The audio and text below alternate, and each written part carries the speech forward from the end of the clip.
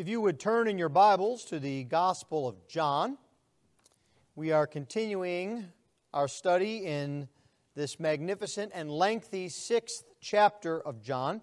It's one of the longest chapters in the Bible, 71 verses in this chapter. We will not finish it yet today. There's still yet one more text for us next week. But we will be continuing in the discourse that our Lord Jesus Christ is having with the Jews concerning the bread of life. We'll pick up our text this morning in verse 48 and read through verse 59. If you would please give attention to the reading of God's holy word. For the word of the Lord is completely inerrant. The word of the Lord is completely sufficient. And the word of the Lord is completely authoritative. John chapter 6, beginning at verse 48. I am the bread of life. Your fathers ate the manna in the wilderness, and they died. This is the bread that comes down from heaven, so that one may eat of it and not die. I am the living bread that came down from heaven. If anyone eats of this bread, he will live forever. And the bread that I will give for the life of the world is my flesh. The Jews then disputed among themselves, saying, How can this man give us his flesh to eat? So Jesus said to them, Truly, truly, I say to you, unless you eat the flesh of the Son of Man and drink His blood, you have no life in you. Whoever feeds on my flesh and drinks my blood has eternal life, and I will raise him up on the last day. For my flesh is true food, and my blood is true drink. Whoever feeds on my flesh and drinks my blood abides in me, and I in him.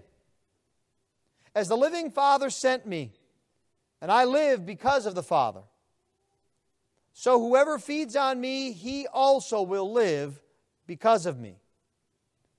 This is the bread that came down from heaven, not like the bread the fathers ate and died. Whoever feeds on this bread will live forever. Jesus said these things in the synagogue as He taught at Capernaum.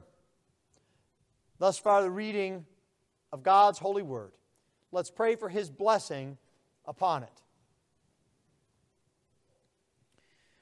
O Lord our God, we pray this morning that You would open up Your word to us.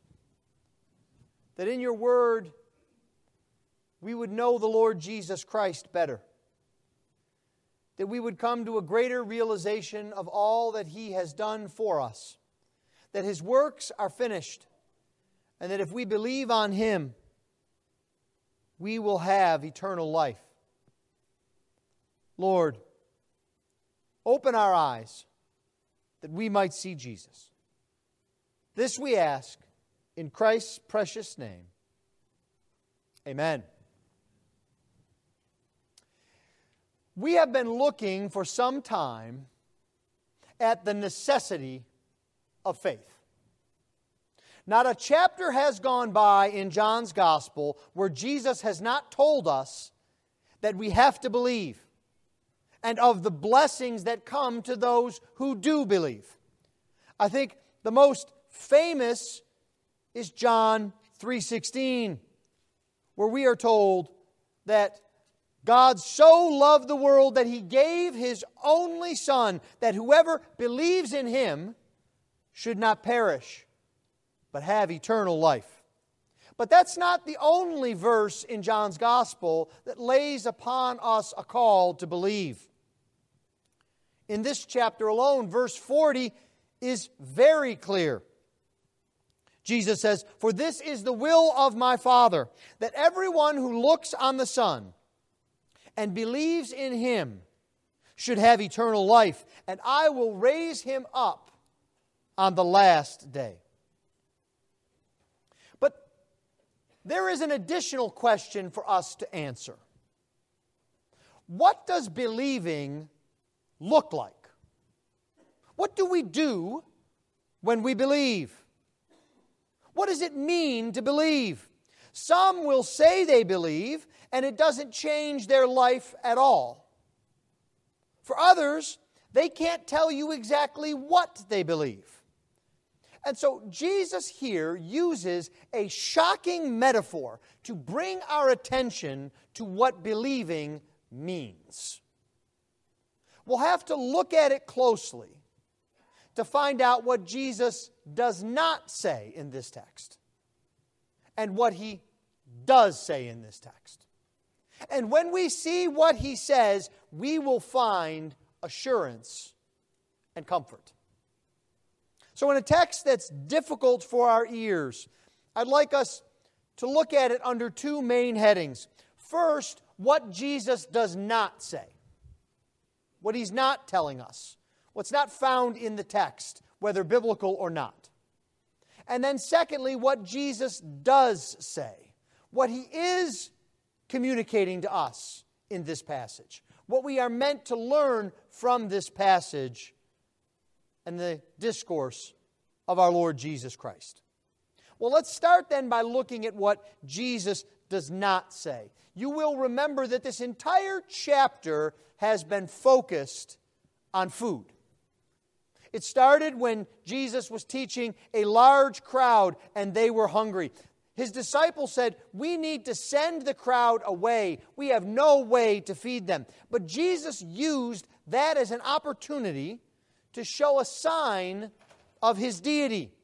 He fed the 5,000 men, plus women and children, and made a great impression on that crowd. So great an impression that the crowd followed him around the lake as he crossed the lake, and they came to the other side, and they came wanting more food. They wanted Jesus to meet their needs, to serve them. But Jesus would have none of that. Instead, he used it as an opportunity to teach them. He described himself as the bread of life. And he told them to stop working for the food that perishes, but instead to seek the food that leads to eternal life. He told them to stop working for their own justification and their own works and to simply receive the grace of God. Then the people brought up to him manna in the wilderness. They reminded Jesus that not just one occasion, but day after day, month after month, year after year, they had manna in the wilderness to eat. And Jesus told them that he brought to them the true bread from heaven. We saw that in verse 32 of this chapter. And Jesus reminded them in verse 35, "I am the bread of life. Whoever comes to me shall not hunger. And whoever believes in me shall never thirst." A great promise that Jesus brings to them. He tells them and us that he has come down from heaven that they might live forever.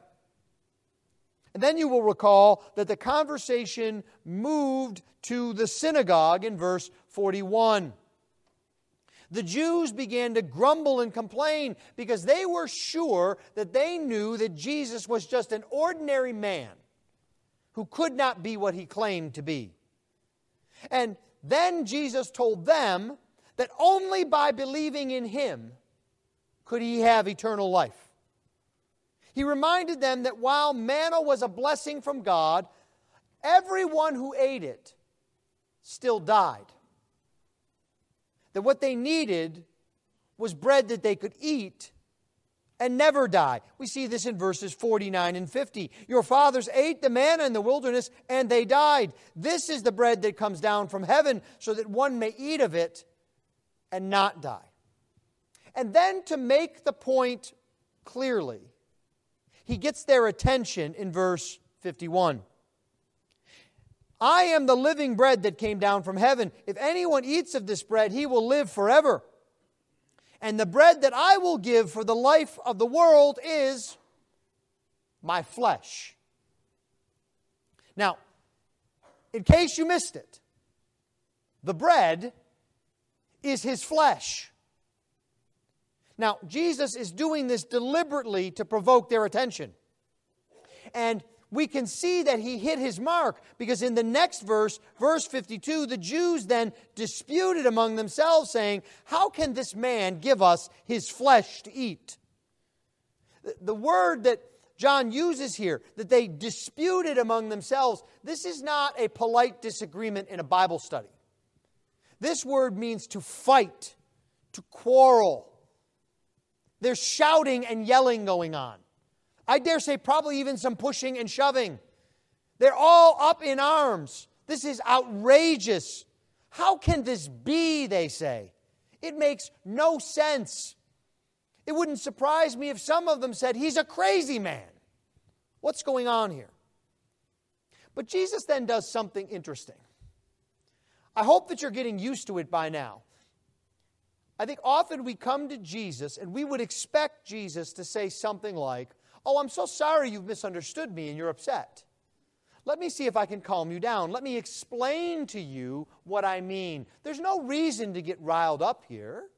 Just everybody calm down and be gentle." Because that's exactly not what Jesus does. Look with me here at verse 53. Jesus says to them, "Truly, truly," now we've seen this before, haven't we? What does truly, truly mean?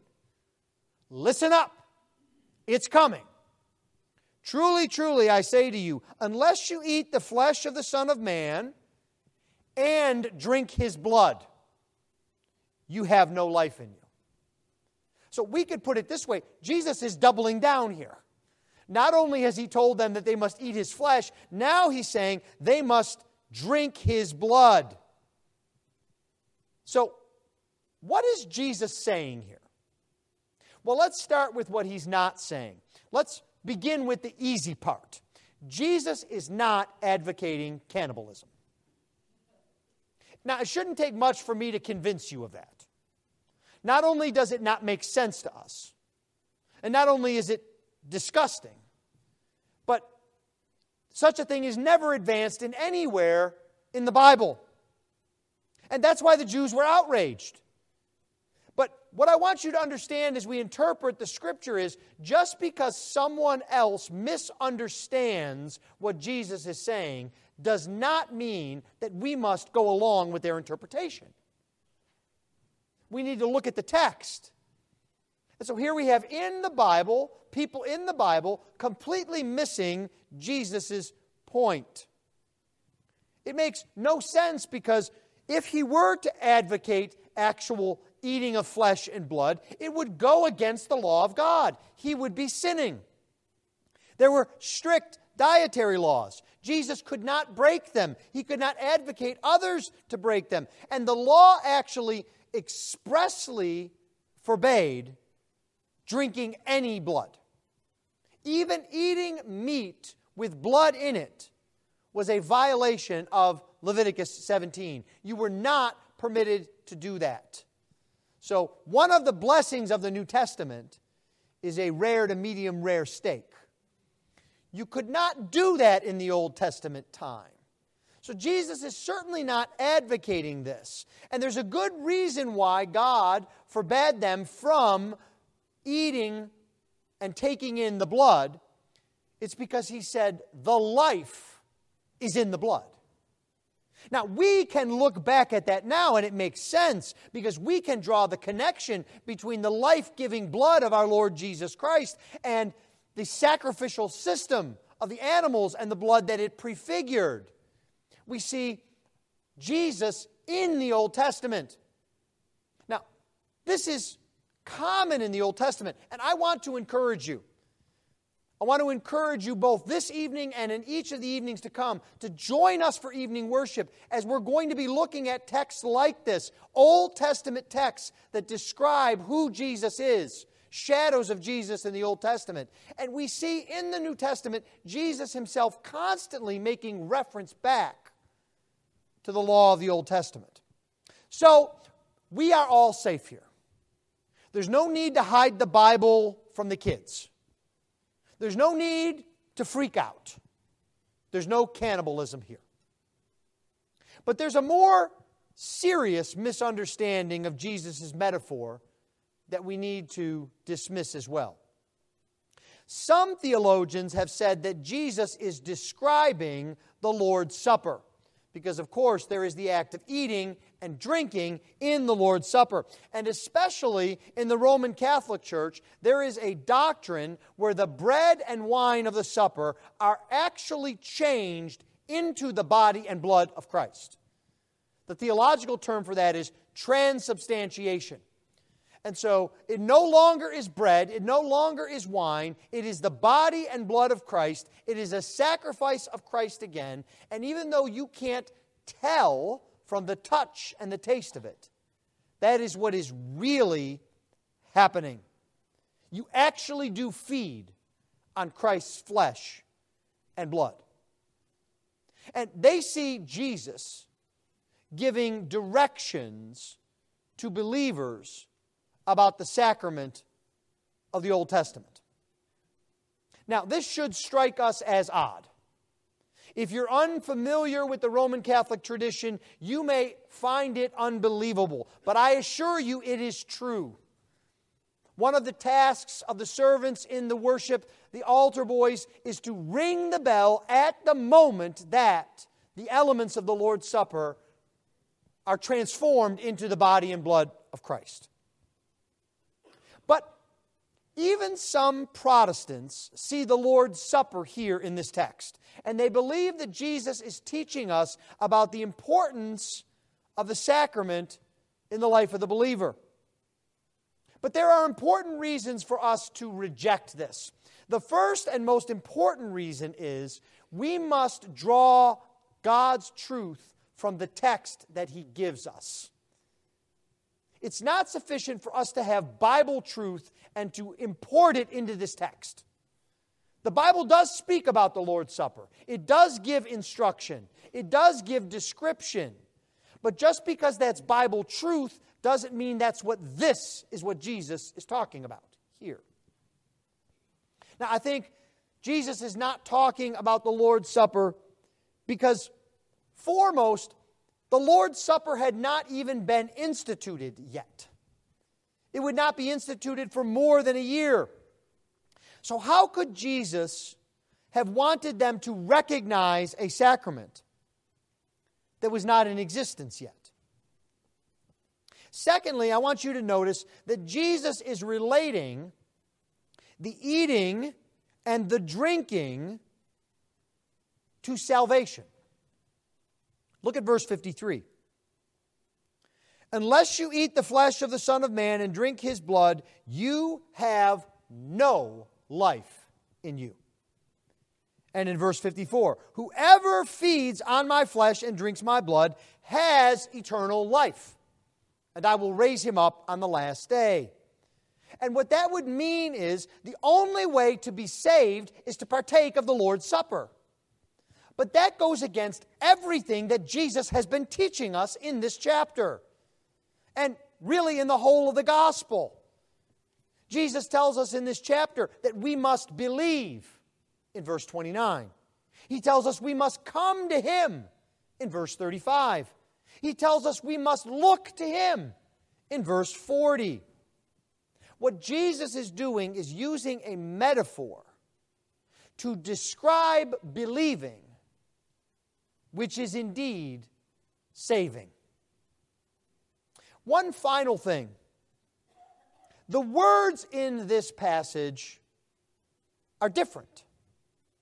Jesus never uses the word flesh in the context of describing the Lord's Supper. Neither does Paul. The word body is used instead.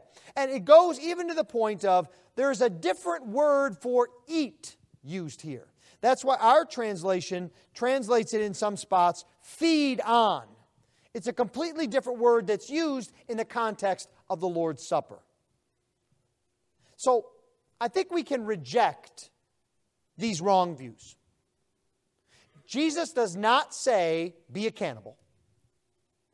And He's not giving teaching on the Lord's Supper. Now, why is it important for us to know this? Why spend the time that we have? It's because Jesus used this metaphor for a reason. He wants us to understand what believing means, what it truly means to believe in Him. And He makes that point by using this metaphor. So that then brings us to what Jesus does say. Jesus has a reason for using this language. And it's not as if everyone is easily understanding what Jesus is saying. We have seen this before, haven't we? The Jews misunderstand Him here. But remember Nicodemus? Jesus said, "You must be born again." And his response is, "How do I crawl back up in my mother's womb?" Do you remember the woman at the well? When He says that He will give her living water. And she says, "Sir, you don't even have a bucket. What are you talking about?" We cannot take for granted that we easily understand and know what Jesus means. So Jesus is giving us a picture of believing. What does it mean to believe? For some, it means to acknowledge something as true. Yes, that's a fact that's true. Others think that all that's involved is an initial agreement with a fact or a truth, and then you can go on and live your own life how you want to. That kind of belief doesn't change who you are. It doesn't change your life. But Jesus wants us to see that believing is deeper. It involves more than that. It's ongoing. And so He uses this picture of eating and drinking. It reminds us that believing is necessary, that you cannot stand off to the side and benefit from Jesus. It is not enough for your family to believe. It is not enough to be surrounded by people in a church who believe. You must believe. It is not enough to own a Bible. It is not enough to know phrases from the Bible. No one benefits from the bread of life unless he eats it. It's necessary each and every day. And Jesus puts this first positively in verse 51. He says, "If anyone eats of this bread, he will live forever." He's encouraging you. He's calling you to Himself. If you come, if you eat of this bread, you will live. He also gives a warning negatively in verse 53. "Unless you eat of the flesh of the Son of Man and drink His blood, you have no life in you." It is absolutely necessary to believe, just as it's absolutely necessary to feed on Jesus. There's no option. There's no first-class location or residency in heaven. You can't skate in without believing on Jesus. Believing is necessary. But believing also, with our metaphor, is personal. Look at verse 54. "Whoever feeds on my flesh and drinks my blood has eternal life, and I will raise him up on the last day." That whoever is for everyone. Anyone can feed on Jesus. Anyone can believe, to use the language from earlier in the chapter. But here's the important point. No one can do it for you. I have to say that the probability is very high that some of you in this room are hoping to ride on the coattails of others to heaven. That you say to yourself, "Well, my parents have gone to church every Sunday for 25 years, and they bring me to church now. I'm sure that's enough." Some of you will say, "Well, my spouse has a quiet time every day and reads the Bible and talks about Jesus and prays for me, I'm sure that's enough. No, it's not. It's personal. You must believe in Jesus. If you're here this morning, young people, because mom and dad have dragged you here, and you said to yourself, why do I want to come to church and listen to this guy talk for half an hour? Count your blessings. Because you're here to hear the Word of God, to hear the call of Jesus, to know that you must believe. It doesn't matter how young you are. It doesn't matter how old you are. The call is personal. You have to pick up the bread. You have to chew it.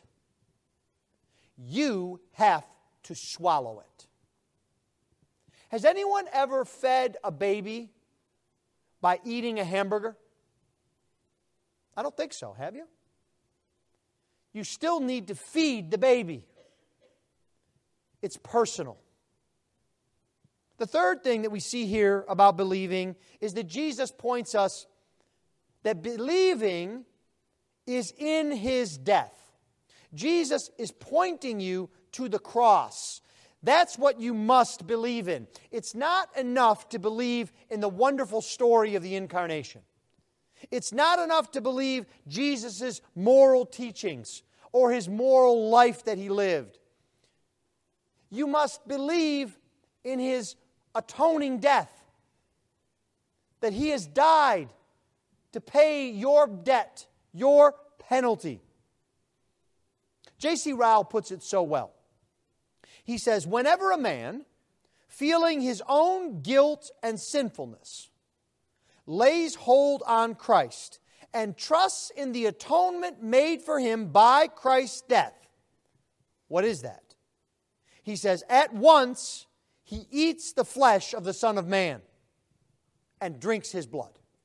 That's what eating and drinking is. It's believing. It's believing on Jesus. It's believing on His death. That's the picture Jesus wants you to see. And Jesus connects eating with believing in the language He uses. Look with me again at verse 54. Whoever feeds on my flesh and drinks my blood has eternal life, and I will raise him up on the last day. Now compare that with what Jesus said earlier in verse 40. Everyone who looks on the Son and believes in Him, what? Should have eternal life, and I will raise him up on the last day. The language is nearly identical. Jesus is drawing a line from the eating and drinking of verse 54 and the believing and looking of verse 40. Do you see what Jesus is saying about believing here? You can't casually believe. You have to be all in. You have to let go of everything that you're leaning on. You have to believe in Jesus as if your life depends on it. Because it does. This also helps us to understand the nature of Christ's death. That it is a substitutionary sacrifice. Verse 51 is crucial to this. And the bread that I will give for the life of the world is my flesh. Now, this is an important preposition, this word for. Prepositions are very important in any language, and especially in a biblical language under the biblical text. You know, you can often tell who is a native speaker of a language and who's not by slight mistakes in prepositions. Have you noticed that? There are people who have come to America who live in Katy, and their English is, in many respects, better than mine. More grammatical, precise, they've learned it well, but you'll often find a slight nuance of a preposition that will escape them. By instead of for, in instead of on. And I'm sure that if I were to learn Spanish or German or Chinese, that what would be most difficult for me would be prepositions. they're important, especially this preposition that's translated for. We might more fully translate it on behalf of. This preposition has the idea of substitution. That is, that Jesus has given His bread for the life of the world, on behalf of the life of the world, in substitute for the world. Calvin puts it this way: Jesus delivered up Himself for the life of men, and now He invites us to receive the fruit of His death. You see, Jesus is our substitute. Jesus took your place on the cross. Because of what Jesus has done, you will be raised up at the last day. You should have been on the cross. You deserve the wrath of God.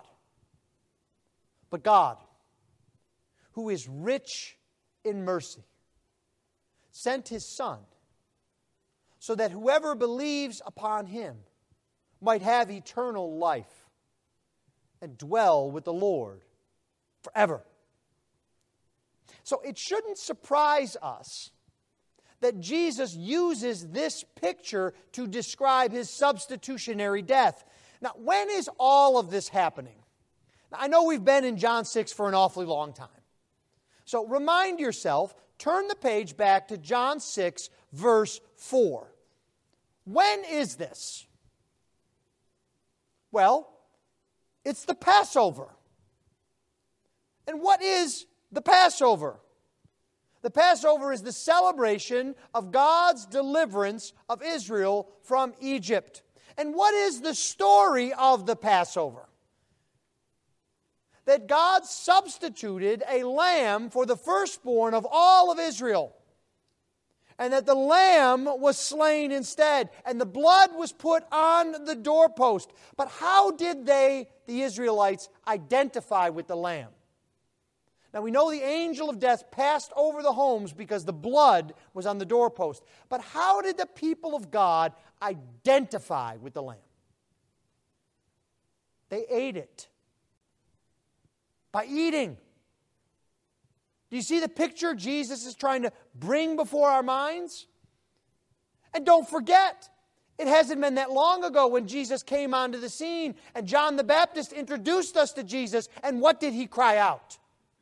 Behold, the Lamb of God who takes away the sin of the world. Jesus gave His blood and flesh on the cross to deliver us from our sins. That is the good news of the gospel. You don't need to do because it's already been done for you. Jesus took the place of everyone who believes in Him. Jesus gives you Himself so that you can have eternal life. Then, there's a final truth that this picture brings to us in verses 56 and 57. Jesus says, "Whoever feeds on my flesh and drinks my blood abides in me, and I in him. As the living Father sent me, and I live because of the Father, so whoever feeds on me, he also will live because of me." Jesus reminds us that the Father has sent Him. This should be very familiar to you by now. It is a theme that Jesus has brought up over and over again. But He adds something here.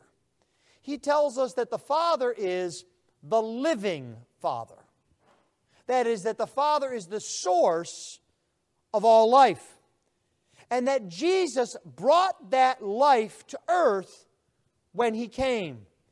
It's as if Jesus is the river that brings the fountain of life to us, you and me, sinners in need of grace. And whoever feeds on Jesus has that same life. So feeding on Jesus, that is believing in Jesus, gives you not only eternal life, but it unites you to Jesus. We abide in Him, and He abides in us. This is a precursor to what we will read of in John chapter 15. That's what Jesus says in verse 56. Feeding on Jesus causes you to abide in Christ and Him to abide in you. Now again, Jesus wants you to move away from casually thinking about your faith. When you believe in Jesus, you are in for the long haul. Jesus will never forsake you. He abides in you and you in Him. And that means eternal life is more than just long life. It's life that's eternal in quality as well as quantity. This is the call of the gospel. Come to Jesus. Believe in Jesus. Feed on Jesus and be changed forever. Jesus offers that to you right now. Over and over again He says, if anyone or whoever. But yet He also gives that warning in verse 53. Unless you do this, you have no life in you. Believe in Christ, and in believing, feed on Him. Don't let a single day go by in which you don't trust in Jesus. He is the Savior. He is the bread of life. Whoever feeds on Him will live forever. Let's pray.